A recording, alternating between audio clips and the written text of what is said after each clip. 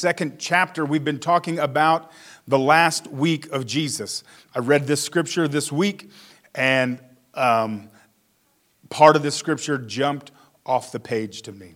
So I'm going to read you this, and then we're going to talk about it for a few minutes. Luke chapter 22, verses 47 through 53. Jesus has just come out of the Last Supper has just ended. They've gone to the Garden of Gethsemane to pray. If you want to read, I'm just going to give you give you some context to what is going on here. They've been at the Last Supper. Jesus sends Judas after he serves him communion. Judas goes and gets those who he has betrayed Christ to. They've gone to the garden. Jesus has. Let's see, so they've got rid of one, so there's now 11. Then he has the other 8 stay back, and then he takes his 3 closest, Peter, James, and John. He takes them a little further with him, and he asks them to pray. And then Jesus goes on a little bit further. Scripture says that he tells them, "My soul is sorrowful even unto death." And he collapses. In Mark's gospel, it says that he collapses.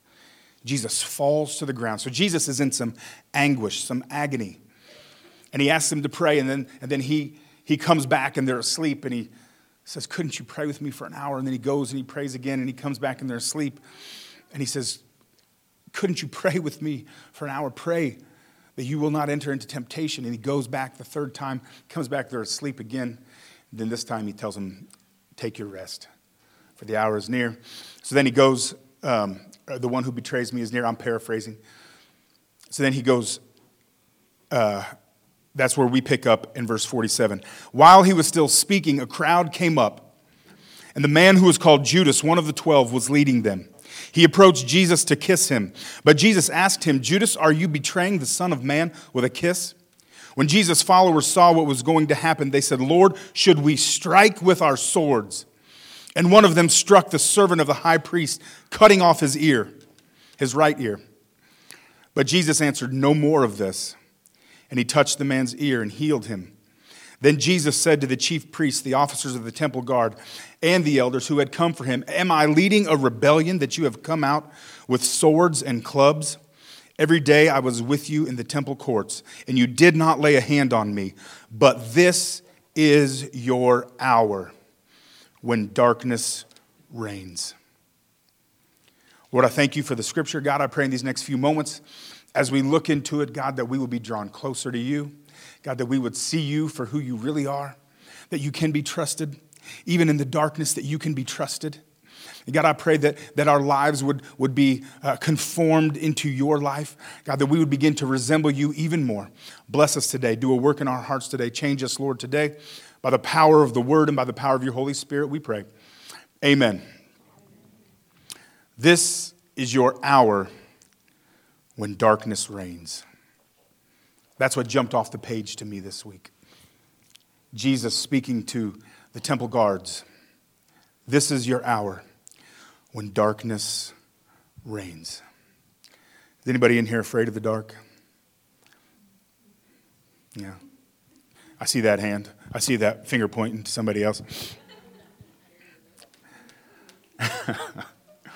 When I was a kid, I was afraid of the dark. I'm just too lazy now, I think.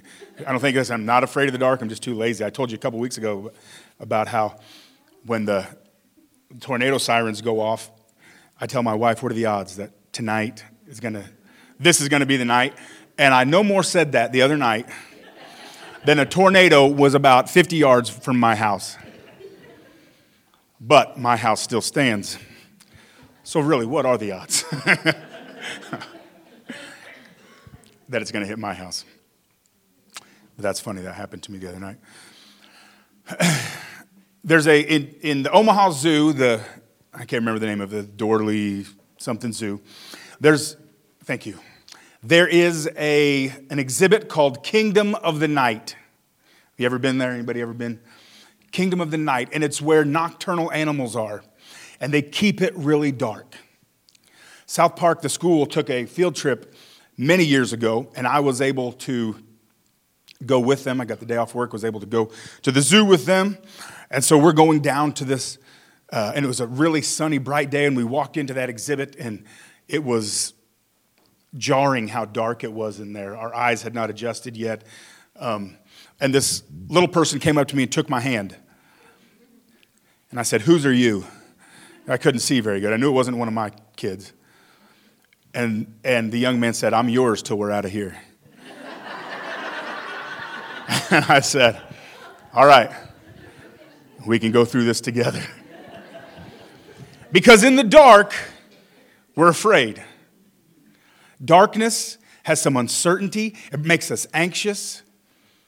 There are things to fear in the dark.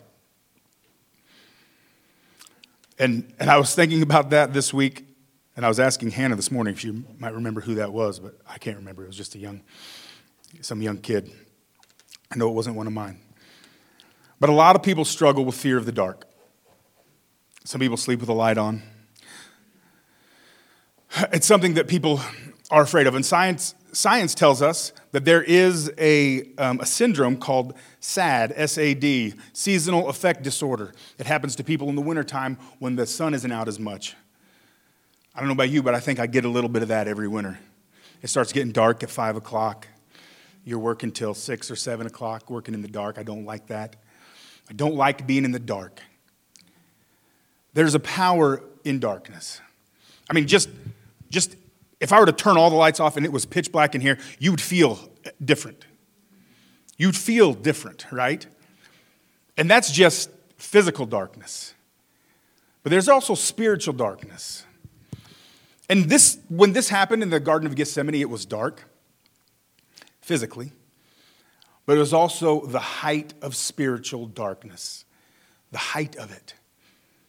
Because God himself is about to go on trial and to be murdered. I mean, I don't think it gets darker than that.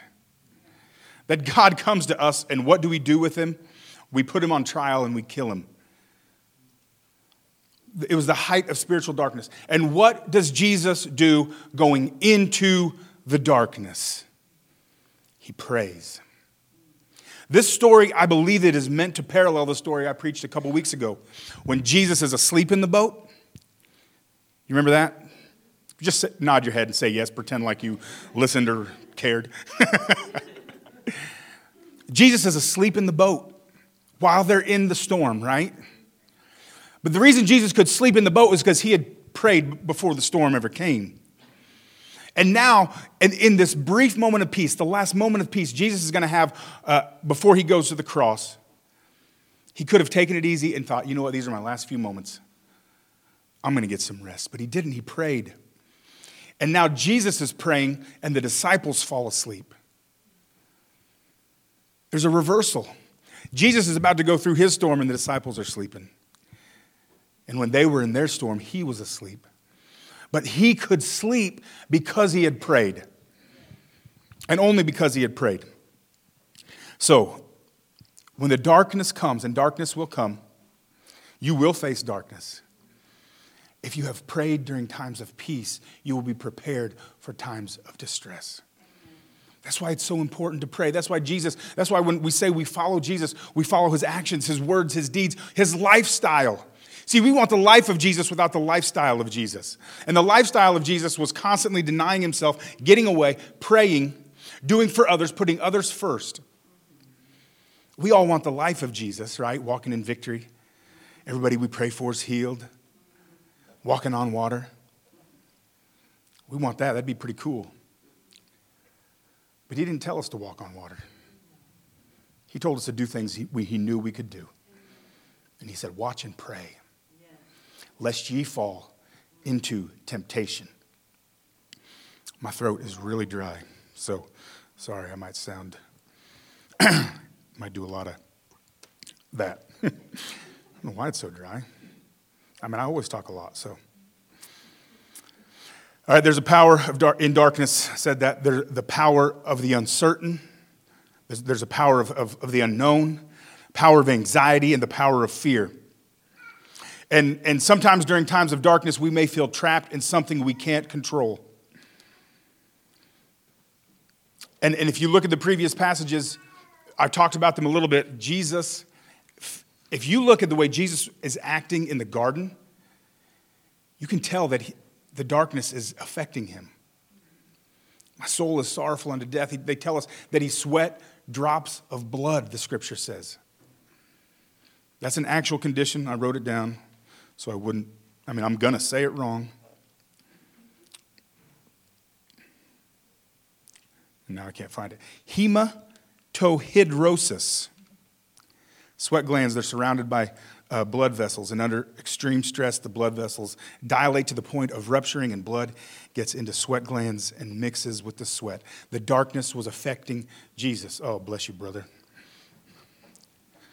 Thank you. Appreciate that. Anybody have any chips?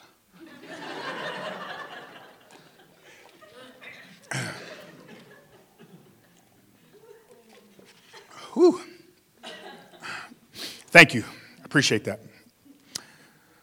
During times of darkness, we may feel trapped in something that we cannot control. Jesus, I've got points here. When we're in the darkness, when we face the darkness, we pray. We pray. We go to God in prayer. And Jesus goes to God the Father in prayer and asks him 3 times to remove this cup. And God does not answer that prayer. The only prayer that I can find in the Bible that God does not answer, that Jesus prays. I mean, we're talking about somebody who prayed for dead people to get up. We're talking about somebody who would make mud or take dirt, spit in it, put it in people's eyes, and say, go wash. And they'd wash and they could see. Lepers would come to him and he would heal them instantly. At the tomb of Lazarus, he says, Father, I pray that you would hear me. And I'm not saying this for my benefit because I know that you always hear me, but I'm asking for the benefit of those around me so that they will know that you hear my voice. And he says, Lazarus, come here. And Lazarus, dead 4 days, gets up. Those are the kind of prayers that Jesus prayed that were answered. But yet in the garden, with the darkness approaching, he says, Father, if it's possible, take this from me. And I don't know about you, but I have prayed that same prayer. Haven't you? Haven't you? My mom tells the story. I remember it vividly because I was a young kid when it happened, when my grandfather got so sick and his kidneys were failing. And it did not look good. And she prayed. She laid on the floor and prayed all night. And you were saying that, right? Take this cup. And God didn't take the cup. And you've prayed for friends that you've lost. You've prayed for loved ones that you've lost. Jesus prayed for things that didn't happen. But the key to Jesus' prayer there is not take this cup. The key to Jesus' prayer is not my will, but yours be done. Now, please don't mishear what I'm saying. It is not God's will for people to suffer, for people to die too early. That is not God's will. That's not what I'm saying. But we take our prayers to God and we ask him sometimes for things that he does not do. But the key to those prayers, the key to having peace that passes all understanding, I'm going to read that passage to us in a little bit. But the key, we all want the peace that passes understanding, right? But there's some important verses that come right before that. We'll get to those in a minute. But Jesus goes to the Father and he asks him, in the midst of his darkness, Jesus was feeling the pressure. I already told you he was sorrowful even unto death. He asks his disciples to pray with him. He calls a prayer meeting with the best of the best. He calls on the big 3, Peter, James, and John. And they couldn't even pray with him. They fell asleep. But Jesus, it's interesting what Jesus tells them to pray for. He doesn't say, pray that my Father will take this cup. He says, pray that you won't fall into temptation. Jesus was facing his greatest hour of darkness, and what does he do? He goes to the Father in prayer. That's the only reason they came to the garden. He tells them to pray that they will have strength. He tells them to pray for themselves, that they won't enter into temptation. As Jesus prays, he knows the darkness is coming. It's his last moments of peace, but he anguishes in prayer to God.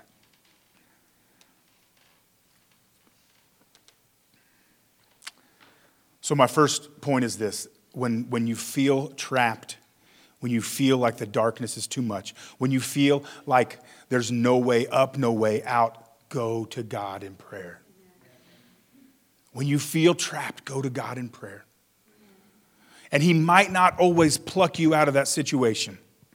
He might not always let you twinkle your nose or snap your fingers and remove you from the situation. But he will not leave you. He won't forsake you. He will walk right there with you in the darkness.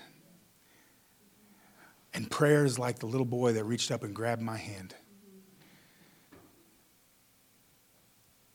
And I said, "Whose are you?" And he said, "I'm yours till we get through here." And I said, "Okay, let's go." And when we are in the darkness, if we reach up to God in prayer, he will take our hand and he will walk with us through the darkness, through the fire. Amen. Amen.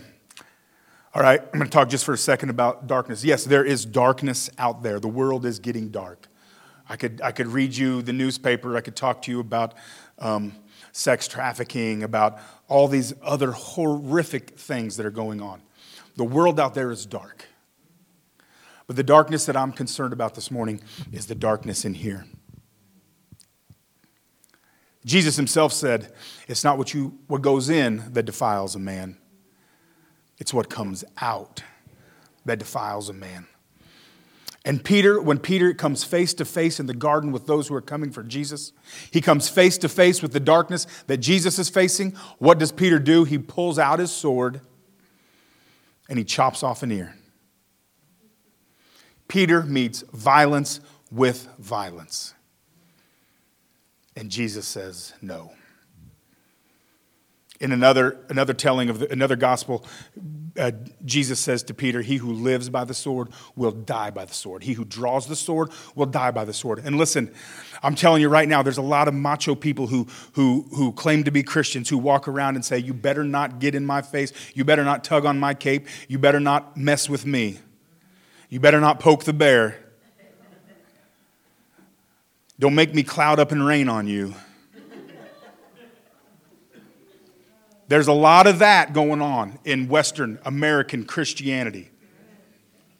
That is not the gospel of Jesus. When Jesus disarmed Peter, he disarmed the rest of us. He disarmed the church.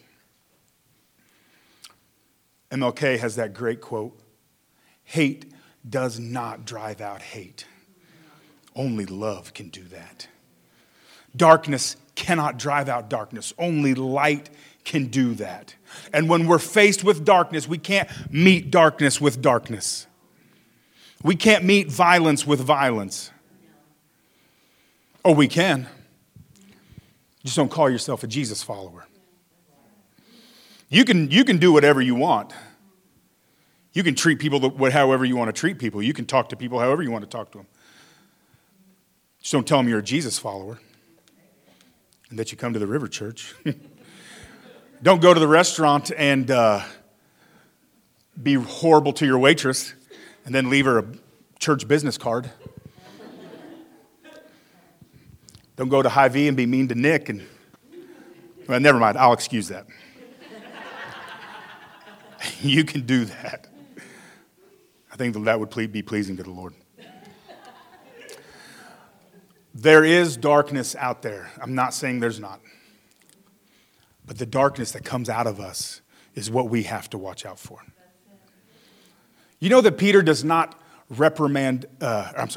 Jesus does not reprimand Peter for denying him 3 times. He tells him it's going to happen. But then he says, "Don't worry, I prayed for you." He doesn't reprimand him for that, but he reprimands him when he pulls out the sword. Peter makes 2 crucial mistakes in one night. And he gets in trouble for one. And he gets restored for the other. There is a darkness out there. As Christians, we don't. I saw just yesterday or the day before a bunch of Christians are boycotting Disney again. And do whatever you want. For that, I happen to like The Lion King and whatever. We're called to be light in the darkness. Not to stand there with our arms crossed. You know, the problem with the church is that the world knows what we're against, but they don't know what we're for. They know what we're against. They don't know what we're for. What are you guys even for? And if we're Jesus followers, we're for the lost, the broken, the hurting, the stranger, the imprisoned, the foreigners.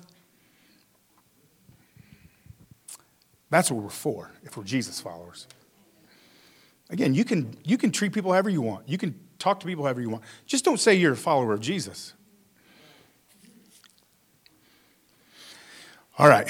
Man, I didn't mean to be so mean.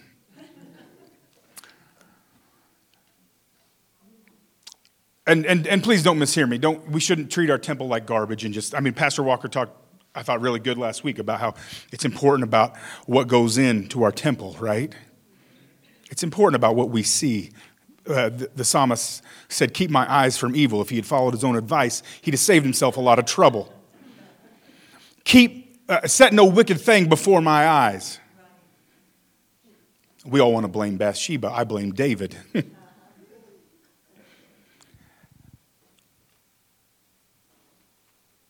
It is important what we let come in to the eyes, the light of the body. It's important what we let come in. But the darkness that we should fear the most is the darkness that's inside of us. That the Holy Spirit, that Jesus, as we pray and ask him, he will root it out and take it out. And that's something that we all have to do. Because it's easy on a Sunday morning to say amen to preaching like this, but it's hard when you go out in the world and somebody cuts you off in traffic or cuts in line in front of you at McAllister's.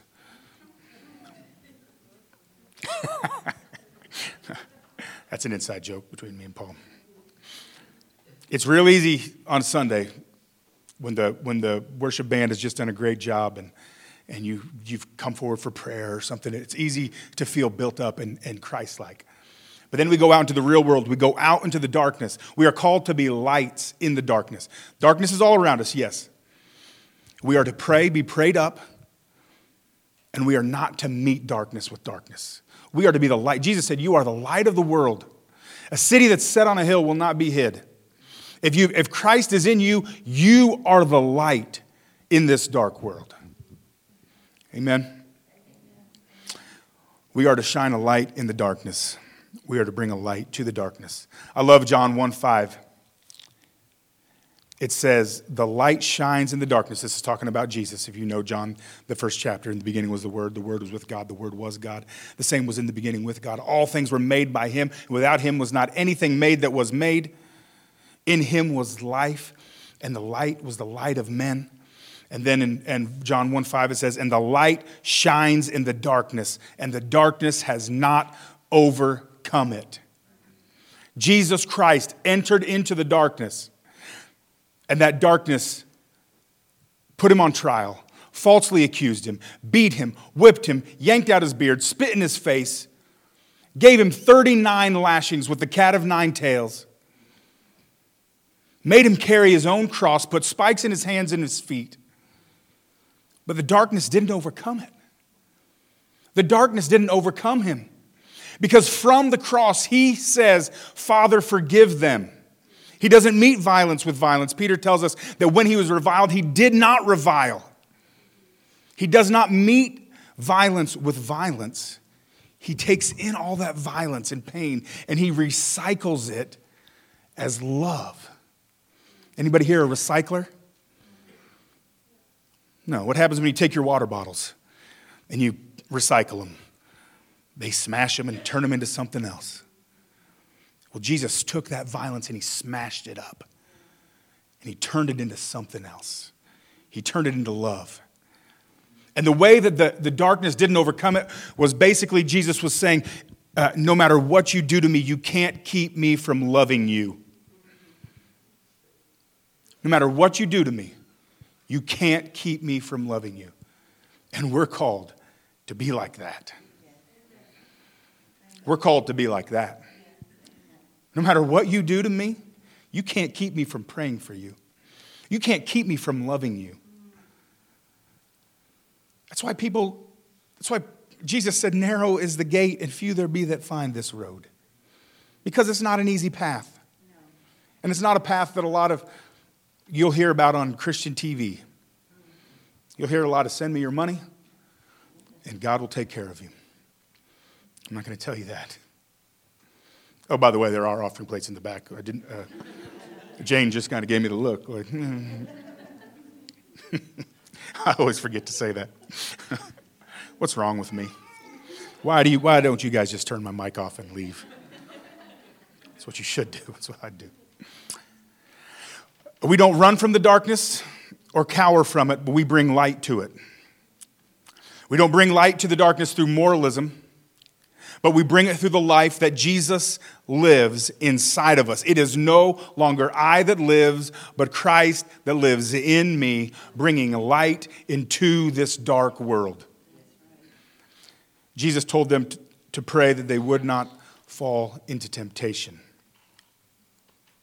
What was the temptation that he didn't want them to fall into? So let me go. My points were pray. Be prayed up. Spend time in prayer. Get away with God. Get away with God. Spend time in prayer. It's important. Young people, it's important. Middle-aged people, it's important. Old people, it's important. Pray. Spend time with God. Make it a matter make it a priority. It's important to pray. And then take the light into the darkness. Don't be overcome by the darkness. Don't be tempted to meet darkness with darkness. But take the light of Jesus into the darkness. And then finally, the temptation. Jesus told them to pray that they wouldn't fall into temptation. That could have meant a lot of different things. But I'm going to talk about one thing that I think it meant today. And I think that Jesus told them, you're all going to be offended of me really soon. And if you read the rest of that story, they come for Jesus and all the disciples scatter. Peter has a brief moment of bravery where he takes his sword and chops somebody's ear off. But then Jesus heals the man. His name was Malchus. John tells us that in his gospel. Jesus heals him, reprimands Peter. Then Jesus says to the guys coming, am I leading some kind of a rebellion? Why are you coming out in the middle of the night with clubs and with swords to take me? Haven't I been in the temple with you always? And they take him. And then all the disciples scatter. They run. And I think the temptation that Jesus didn't want them to fall into was the temptation to feel abandoned by God. The temptation that in your darkest hour, in your darkness, that you are alone. We talked about kids being afraid of the dark earlier. When a kid's afraid of the dark, typically they run, or they get scared in the night, they typically run to their parents' room, right? That's what I used to do. My sisters and I sometimes would go into our parents' room and we'd all fall asleep on the floor. One particular morning, my dad got up at 5 a.m., didn't know anybody was on the floor. Stepped on my sister Elizabeth. She's not here to defend herself. She still holds it against him. I'm just kidding. Sometimes when we're kids, we go to our parents' room when we're scared of the dark. Then we get a little bit older and then we realize, oh, we're the one that's supposed to be brave. Now I'm the one that has to be brave in the dark. There was a counselor named Paul Faulkner. He told about a woman he was counseling. Her daughter had been killed. Her husband had been unfaithful and she was about to lose her job. And over the course of a few counseling sessions, he asked her, when times get difficult, who do you turn to? And after a long pause, she said, I guess I turn to myself. And then she said the word that best described her was the word alone. And that's the temptation, I think. One of the temptations Jesus was talking about. The temptation is when times get difficult, we lean on ourselves. We feel all alone. Jesus, the Son of God, knew that his hour of darkness was coming. He took his friends with him, and he asked them to pray. And if Jesus needs his friends to pray with him, guess what? So do you. In the 6 days of the creation story in the book of Genesis, God creates everything and he said, it's good, it's good, it's good. The first time God said something was not good was when he talked about man being alone. He said, it is not good for man to be alone. It is not good for you to be alone. It is not good for you to be alone. The temptation is to think that, well, people have let me down, so I'm not going to trust anyone else ever. I'm just going to take this on myself. That's the temptation.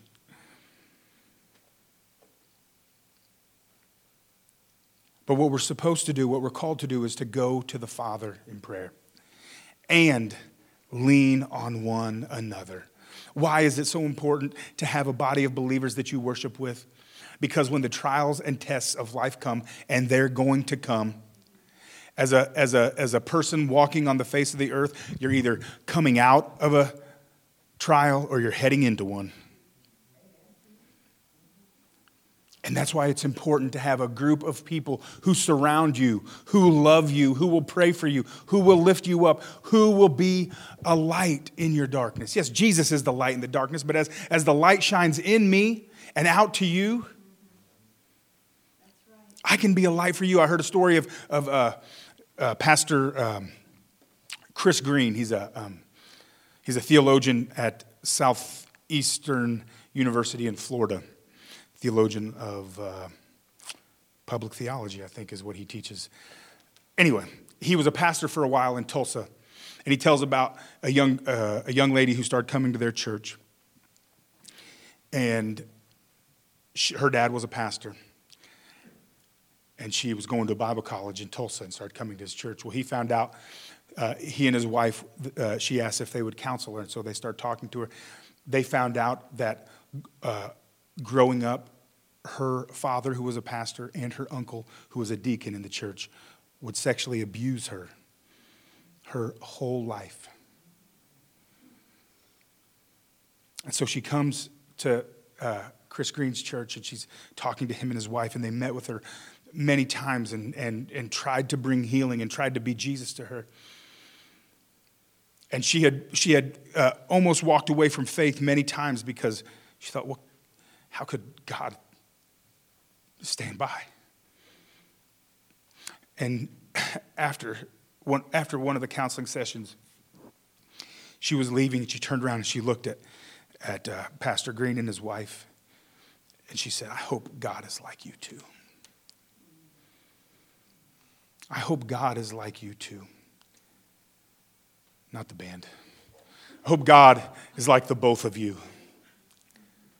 I hope God is like you. It reminded me of the verse in Ruth where Ruth says to Naomi, may God be to you what you've been to me. Because there is a way of living your life, letting Christ live through you, where you can be light and salt to people's lives. You can be the presence of God to people. You can bring healing to people's lives by letting Christ be alive in you. By letting Christ be alive in you, you can be to someone else Christ. I believe that. I believe there's a reason he called us to live like he lived. I believe there's a reason he told us to be merciful. I believe that there's a reason he asked us to do that, because I believe it is the kingdom of God enacted upon earth. And as we follow him and live like he did, we will bring light in the darkness. And that's what we're called to do. That's what I'm called to do. That's what you're called to do. I have no higher calling. just because I'm holding the mic and standing a foot higher than you guys. No higher calling on my life than your life. No higher reward for me when I get to heaven than you. Maybe a stricter judgment, as James says. Everybody shouldn't want to teach because they're held to stricter judgments. James 3:1. It's terrifying. But we all can be Christ to the world. We all can be light to the world. And that's what we're called to do. Jesus surrendered to the will of God. But Peter fell into temptation. He gave into the darkness. And when confronted with darkness, Peter let darkness come out of him. Peter made many mistakes on this night.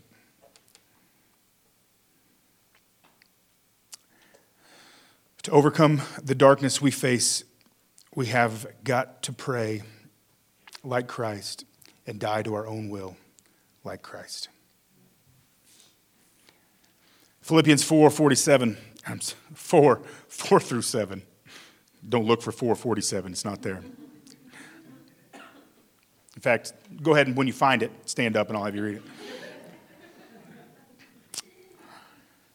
Rejoice in the Lord always. I will say it again, rejoice. Let your gentleness be evident to all. The Lord is near. Do not be anxious about anything, but in every situation, by prayer and petition, with thanksgiving, present your requests to God. And the peace of God, which transcends all understanding, will guard your hearts and your minds in Christ Jesus. If you want the peace that transcends understanding, that passes all understanding, the peace that does not make sense. How can you have peace in what you're going through? It's because I rejoice in the Lord and I bring my petitions to God in prayer and thanksgiving.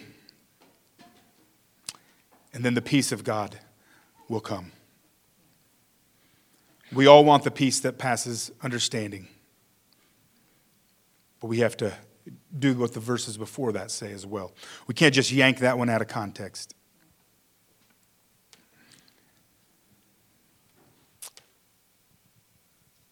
Amen. Amen. Jesus was beaten and killed, but the darkness did not extinguish his light. He stepped into our darkness. Jesus looked down and saw how violent the earth was.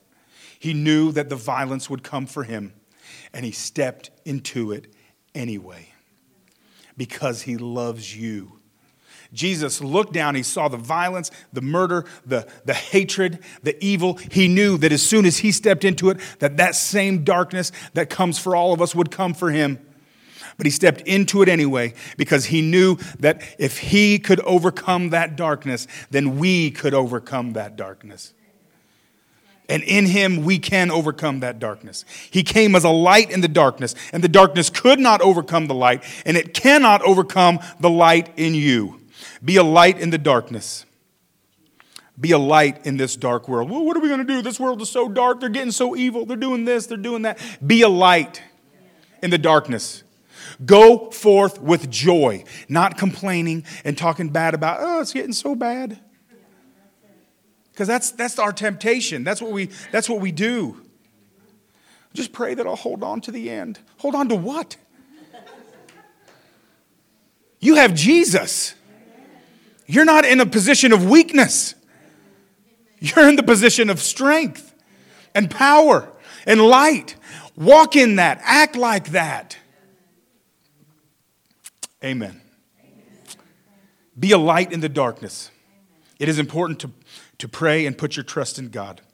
But the temptation is to take it all on yourself. I already said that. If Jesus, the incarnate God, needed his friends to pray with him, so do you. Prayer is placing your hand in the Father's as you walk through the darkness. And him saying, I won't let you go. I won't leave you. And he won't. Matthew 4:16 is a direct quote of Isaiah, I think, chapter 7. It says, the people living in darkness have seen a great light. On those living in the land of the shadow of death, a light has dawned. We live in a land of the shadow of death, but a light has dawned. So this morning I'm going to ask Bo and Jesse if they'll come back. We're going to go into a time of communion real quick.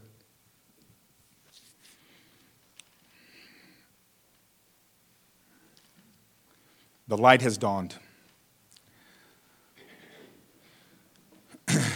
Even on those living in the land of the shadow of death. And I could have spent my whole message this morning talking about how bad things are. I could have. I could have brought us all down. But we all know, right? We see the wars. We see the injustices. We see people can't afford to eat. People can't afford to live. We see the imbalance in our system. But we have the light. You know, in India, I believe it's changed a little bit, but only 2% of the population in India are Christian. And somewhere between 25 and 50% of all health care comes from that 2% of Christians. They're being the light. They're being the light. And while we sit around and complain about politics or sports teams or denominational differences, oh, they wear jeans on the platform. We can't go to that church, or they make everybody wear suits and ties. We complain about these stupid things. Meanwhile, the darkness is overtaking our neighbors and our friends and the people we work with and the people we love. Be the light that God has put in you. And maybe you feel this morning like darkness is overtaking you. Maybe you feel alone. Maybe you feel trapped. Maybe you feel abandoned. Maybe you feel hopeless. But there is a light shining in your darkness this morning, and His name is the Lord Jesus Christ.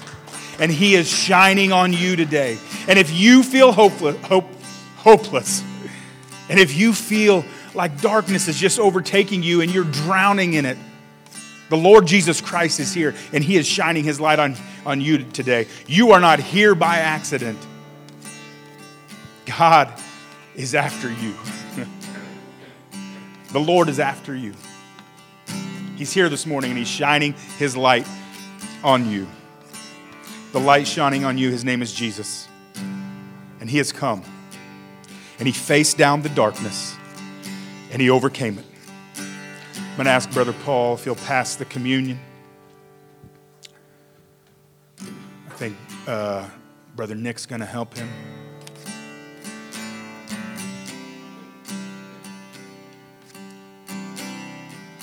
Jesus is the light that's shining in your darkness. And when the disciples were asleep in the garden that night, and Jesus is about to face the toughest thing that He will ever go through, that probably any human has ever faced, Jesus in that garden prays, and He prays for you. In John chapter 17, He says, my prayer, He was praying for His disciples, and He says, my prayer is not for them alone. I pray also for those who will believe in me through their message. That's you and that's me. We have believed through the apostles' message in the Lord Jesus Christ. And Jesus, on the night He was betrayed and on the night He was arrested, prayed for you, and He prayed for me. Amen. He loves you, and He wants you to let Him in. So this morning, if you find yourself being overcome by the darkness, in these next few moments we're going to sing before we take communion together. I want you to talk to God. I want you to talk to Jesus and invite Him in. Invite that light into your life.